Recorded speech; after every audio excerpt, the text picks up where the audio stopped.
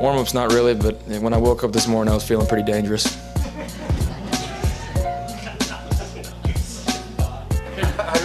Care to expand on that? I just woke up feeling real dangerous.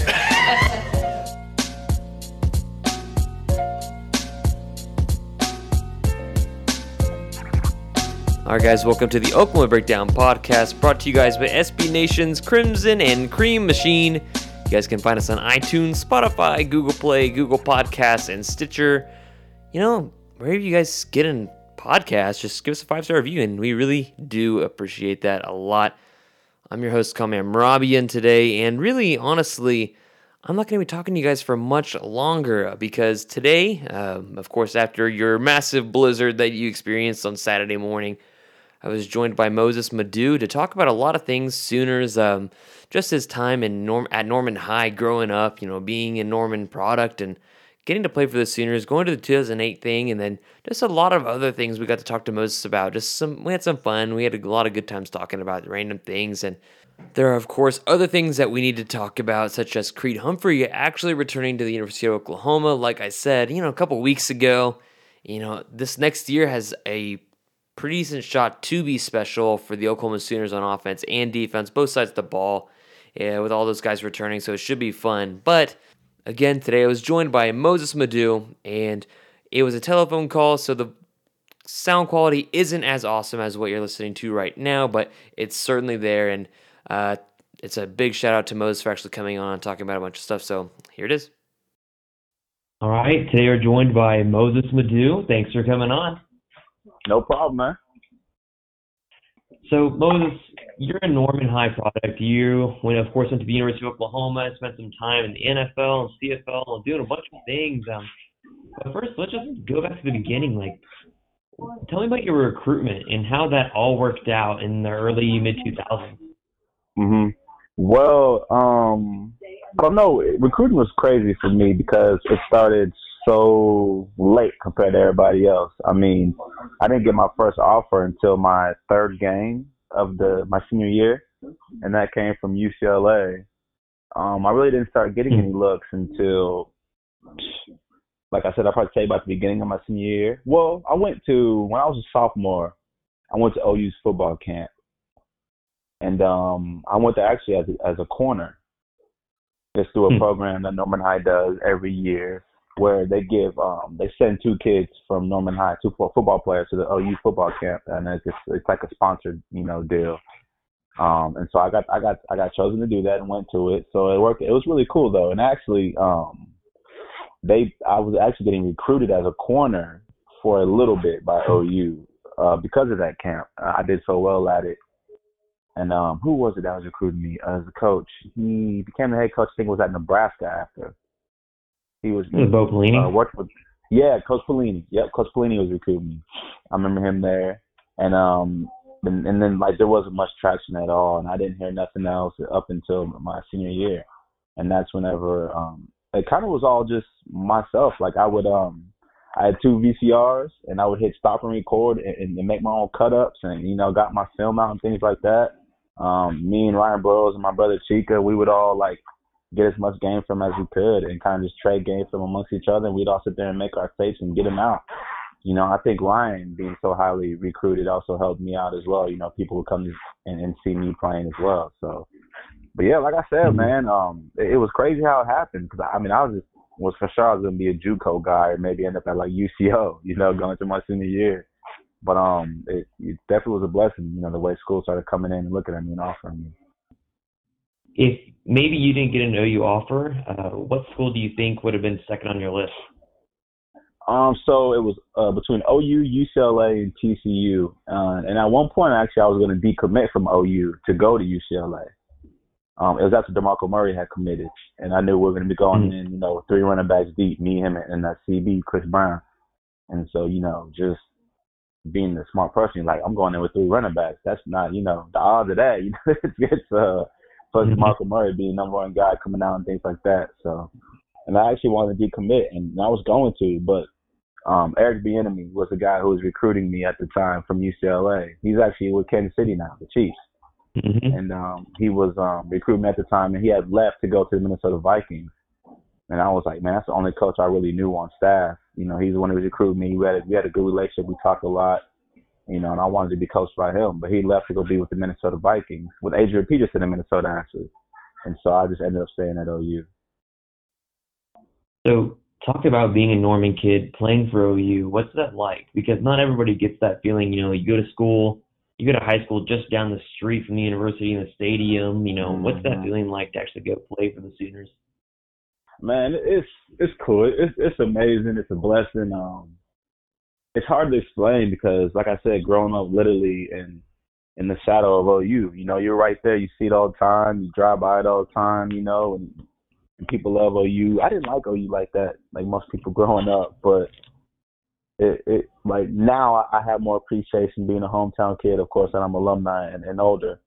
You know, at the time, I don't think I appreciated it much because it was just like, hey, I'm getting recruited by him. You know, I'm good enough to play here. But now, you know, I definitely see how big of a deal that is, especially being from Norman, because not very many guys from Norman have got the privilege to go to OU. Before me, it was J.C. Thatcher, Tyrell Peters, a couple, you know, maybe a handful of guys I could think of. So it was really cool, man. Especially, you know, you walk around and people know you and things like that, and it's really cool.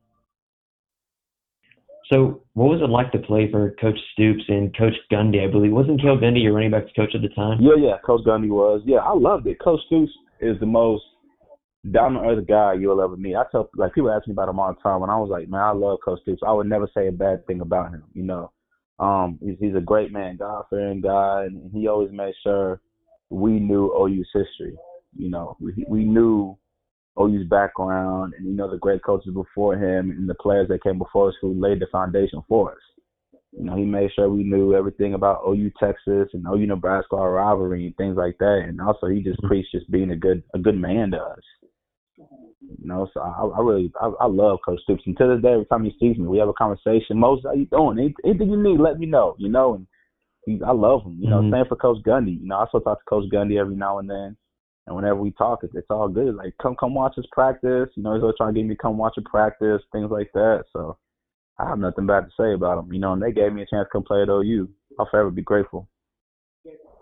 Did you ever ask Coach Gundy about his eyebrows and lack thereof? You know what? I don't remember. It's funny because when I was in school with him, I don't remember him being that bad. But now I see him like, God damn, Coach Gundy, like, what is going on? And like, I don't know if it's, you know, the years have passed and he looks that way, but I might ask him one time. I might work up the courage to do so because he needs to get something done with him. Some implants or something, man. Yeah, he needs draw them on, do something, you know. There's all kinds of things that women do nowadays. She can get done and make them look real, you know. I don't know if he needs to dye his eyebrows or what, but something needs to be done. So tell me about that 2018 that you got to be a part of. I mean, you guys are a part of, like, at that time, the most dominant and electric offense in really cultural history.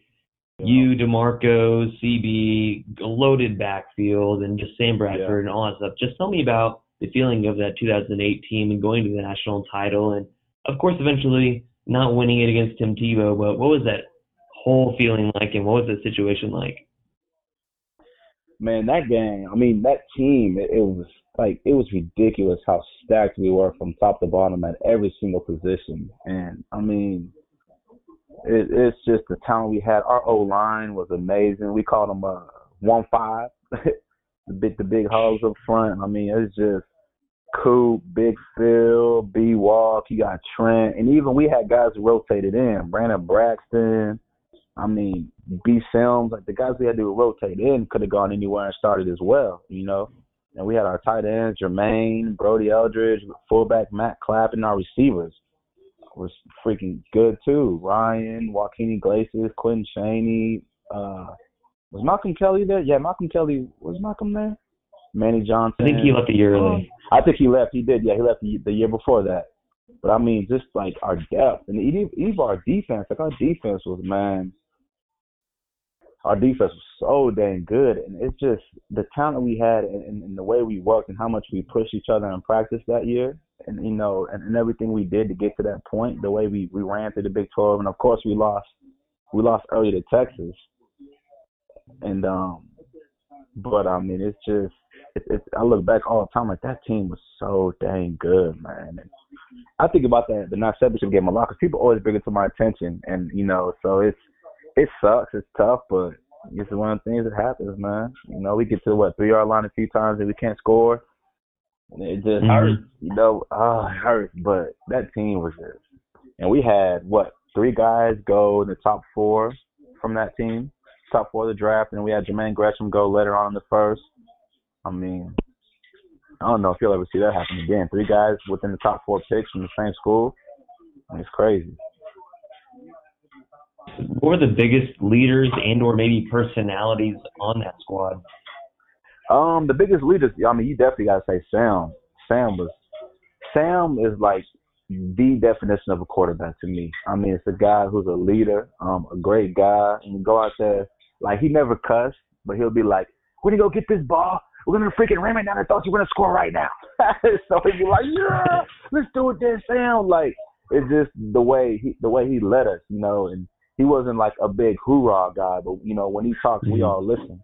And also, like, how hard he worked. And our summer workouts are no joke, man, like the toughest in the nation.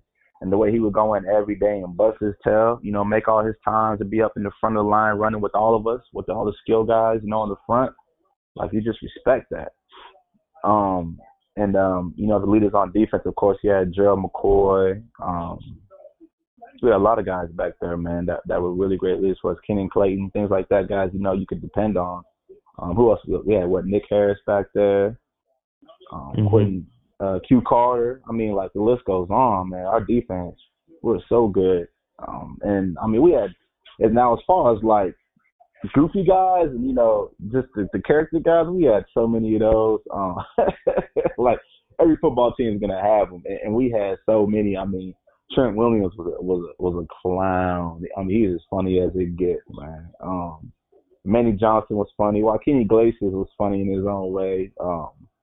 Adrian Taylor's a clown. We had so many guys that are just goofballs, But like, what comes to mind is definitely the O line and D line. That was probably the biggest clowns we had on the team between those guys.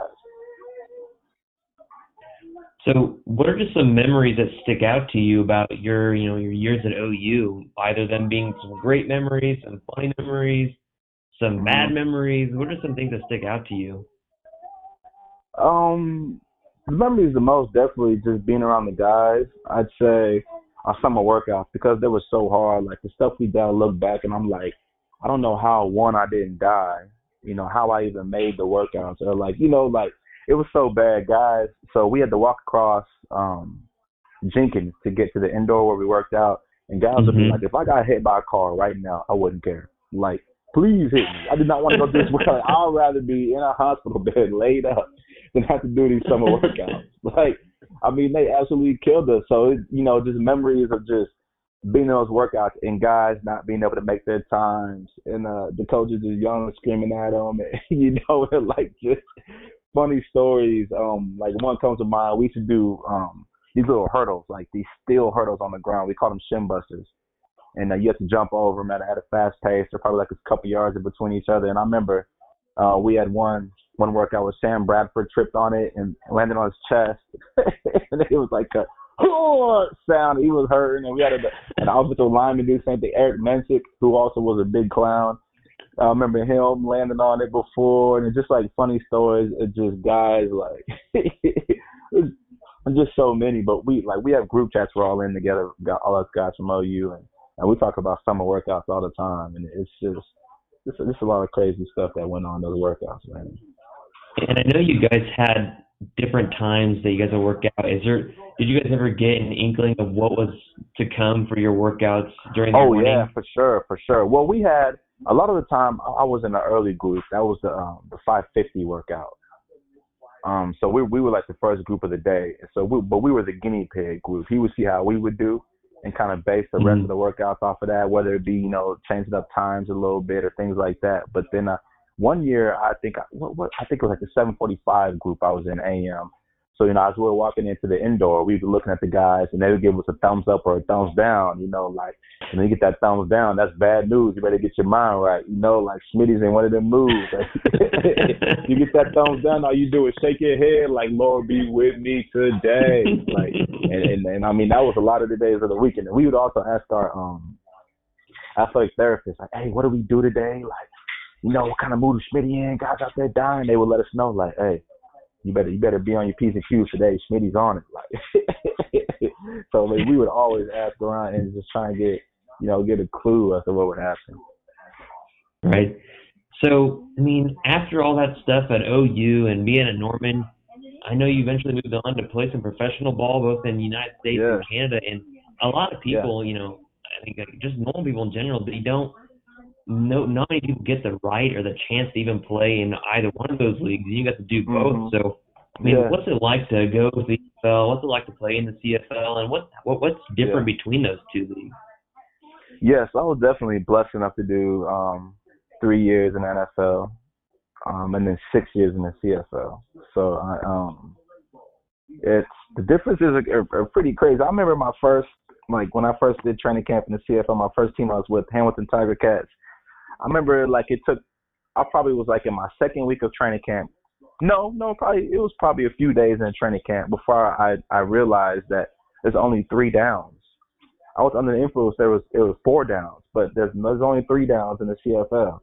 So, on second down, they're telling the punt team to get ready, punt return team, get on deck. So, I mean, it's just, it's honestly, it's a way funner game to watch than like the NFL, because NFL is such a slow game. In the CFL, the play clock, you have a 24-second play clock, I believe it is. So, from play to play, you're going. Of course, we have the crazy motions toward the line of scrimmage. Guys get a 10-yard, it's called a waggle. You start 10 yards behind the line of scrimmage, you start sprinting full speed at the line of scrimmage. So there's always motions, there's always stuff going on, and guys moving around. And of course, so 3 downs is a big deal. The field goal post being in the middle of the end zone, at the front of the end zone, is pretty crazy. It took some getting used to for me as well. The field is wider and longer. The end zones are 20 yards long. So there's a lot of room to work in the end zones. And also, there's no fair catch in the CFL. There is a 5-yard halo rule, though. So guys have to be at 5 yards, 5 yards away from the punt returner. And I actually like that because it makes the return game that much funner, There's going to be a return every single time. And we have, a lot of good return men, like from my team in Ottawa, Deontay Spencer. He played with the Denver Broncos this year. And this was his first year, his rookie year with Denver. And he actually was a Pro Bowl alternate. So, we have a lot of good guys in this league. I tell people all the time, like, the CFL is what I would say. All of us guys have the same story. We played in the NFL for a couple of years. We have a lot of guys who even started in the NFL, but for whatever reason, they end up in the CFL. NFL stands for not for long. It don't last for forever. So guys always come to the CFL in hopes of getting back to the NFL, getting some good game film, things like that. But sometimes it don't work out. So you end up like me, just staying in the CFL. You make good money. You can live off it. You have fun. You're doing what you love to do. You're playing football for a living, and Canadians love football. Last team I was with them for 4 seasons, and my first 3 seasons with them, we sold out every home game. So they're doing better numbers than some of the NFL teams. When I was in Tampa, our home games sucked. We would have more fans from the other team in the stands than what we had. So it's a great league. And I tell people all the time as well, I would also describe it as Division 1 compared to Division 2. The only difference between Division 1 and 2 is really in the trenches, your O-line and D-line. The skill players are all going to be, of the same talent pool, because there's plenty of us running backs and receivers and things like that. But where the difference really is up front, the D-line and O-line. No, that's fair too, and you can see it the Division 2 or FCS national title game is today, and really the only thing you notice that's really is in the trenches, like you just said. So that makes a lot of sense. Yeah, I was actually watching that game too before this call, and I thought about that too. They're gonna have skill players everywhere, it's just up front. So it's 2020, of course, Bob Stoops stepped down a few years ago and kind of shocked a lot of people. And Yeah. what do you think about Lincoln Riley Sooners today? And how shocked were you Yeah. about Coach Stoops, his retirement, when he just out of the blue, just during the summer, Yeah. just stepped down? I remember, like, we thought it was crazy. Like, we couldn't believe it. You know, we thought you think Coach Stoops, he's going to be there, like, as long as Joe Paterno was, you know, with Penn State. Like, you can't see the man anywhere else. You know, I remember there were rumors going around, like, his health, things like that, you know, but I ended up just talking to his son. And he was just telling me, like, he was just ready to be home. He's ready to be home more and be done and kind of walk away from the game. And he told me a funny story about Coach Stoops. He was like, he just saw him one day in the kitchen cleaning. And he was like, Dad, like, what are you doing? And, you know, it's funny seeing the Coach Stoops, like, in his kitchen just cleaning, you know. But, you know, that was his life now. Like, he was home all the time and able to just be around his kids. And so, I mean, that's I mean, I perfectly see. Cause I'm the same way now. Like, I recently just decided to retire from the CFL as of this past November. And, you know, my thing is I just want to be around my family, you know. And so I understand now I do where Coach Stoops is coming from. And to have a guy like Lincoln Riley waiting to give the keys to, like, you know, you pass it down to a great person like that, like, why not do it? You know, the program's going to be in good hands. And I think Lincoln is doing an amazing job. I mean, I'm talking about a guy who's been to the playoffs now, this was his third time in the playoffs. Third time, yeah. You know, as a first-time coach, head coach, like in a big-time school like this. So that's good. You know, we're still some pieces away from being, you know, that top program, but everybody knows that, and we all know that.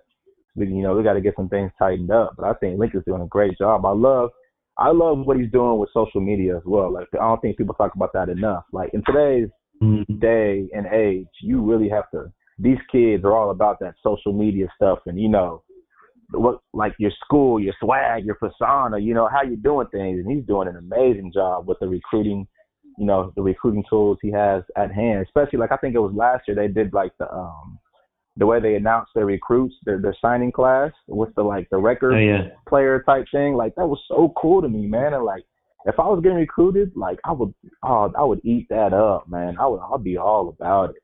And I think they're doing an amazing job, you know, Lincoln, and keeping up with the times. He's a young guy, a young, relatable guy. I think that's really good, too, because kids are starting, you know, are levitating more toward that, too. So did Bob have any sort of, like, inclination toward not using social media? And because, like, you know, back in the early 2000s, I think we still had Facebook, and not really, Twitter wasn't really a thing yet. Not at all, yeah. I saw he had, like, a Twitter and stuff, but that's not him tweeting from that account. It's somebody else. You know what I'm saying? Like, it's not even his. Yeah, it's his account with his name, but he doesn't even use it, you know. And I just, you know, we got good recruits because we were OU. But I think now in today's time, like, we can say, yeah, we're OU, but what else do you bring to the table? These kids all love all these crazy colored jerseys and things like that. And, you know, and, like, what you're going to do. And, you know, so, I mean, there's so many other factors, you know. So I think Lincoln's doing a great job. But, like, we're talking about Coach Stoops, I just think, I don't want to say, like, times got ahead of him, but he just didn't have as much as a social media presence at the time as Lincoln does now with what they do and everything. Yeah, I think it's fair to say for, like, guys that are a little more old school, like Coach Stoops, who got a lot of his stuff from Coach Spurrier, and now you have, like, new age kind of coaches that are into that game, so it makes a lot of sense. Yeah. Like, I don't think you see Nick Saban being active as Lincoln Riley, you know, on Twitter. Not at all. Thinking those guys are the same, you know, the same guys. But what are some things that, you know, after football, after everything's done, what do you do today, Moses? Oh yeah, I mean, I'm trying to figure life out, man. I got some business things in the works right now. I've been leaning toward coaching. I really love working with kids, you know, and I love, like, what my high school coach did for me growing up as a young man. Like, he really helped mold me into the man I am and my work ethic. And, you know, I would love to be able to do that for kids as well, and just someone be there for them, you know, someone they can relate to. And I've always loved, like, every time I worked at football camps, I've loved, you know, that environment and coaching. So I've been looking at coaching, just maybe other things around football. I think it's a great thing, you get all that as a kid and you want to give back to maybe the community and the same thing you get. Mm-hmm. Yeah, yes, exactly. But anyways, I think that wraps us up. Thank you so much for visiting with me, Moses, and talking about your time in football and just like things in the future. I really appreciate you coming on. No problem. I talk football all day, so this ain't a big deal. And that was the podcast with Moses Madu, and I liked a lot of things he had to say, and it gave you an idea of who Sam Bradford was as a leader. I think that was pretty awesome because a lot of us think of Sam Bradford as just kind of a quiet guy that, he's an assassin, he's a mercenary that just puts the ball wherever it needed to be, and him, hearing him to talk about Sam as a leader, I think that's really interesting because you don't normally hear that side about Sam Bradford. And of course, I think his recruiting story is really interesting regarding, UCLA, TCU. He name dropped Eric Bieniemy. He was at the Chiefs right now, and who's interviewing for head coaching jobs in the NFL. So just a lot of cool things that came of that. So again, really appreciate Moses for coming on. And again, me and Jack are going to record another podcast probably this coming Tuesday or Wednesday for you guys to have. So this is a nice podcast after the weekend for early next week. So until next time, we'll talk to you guys later.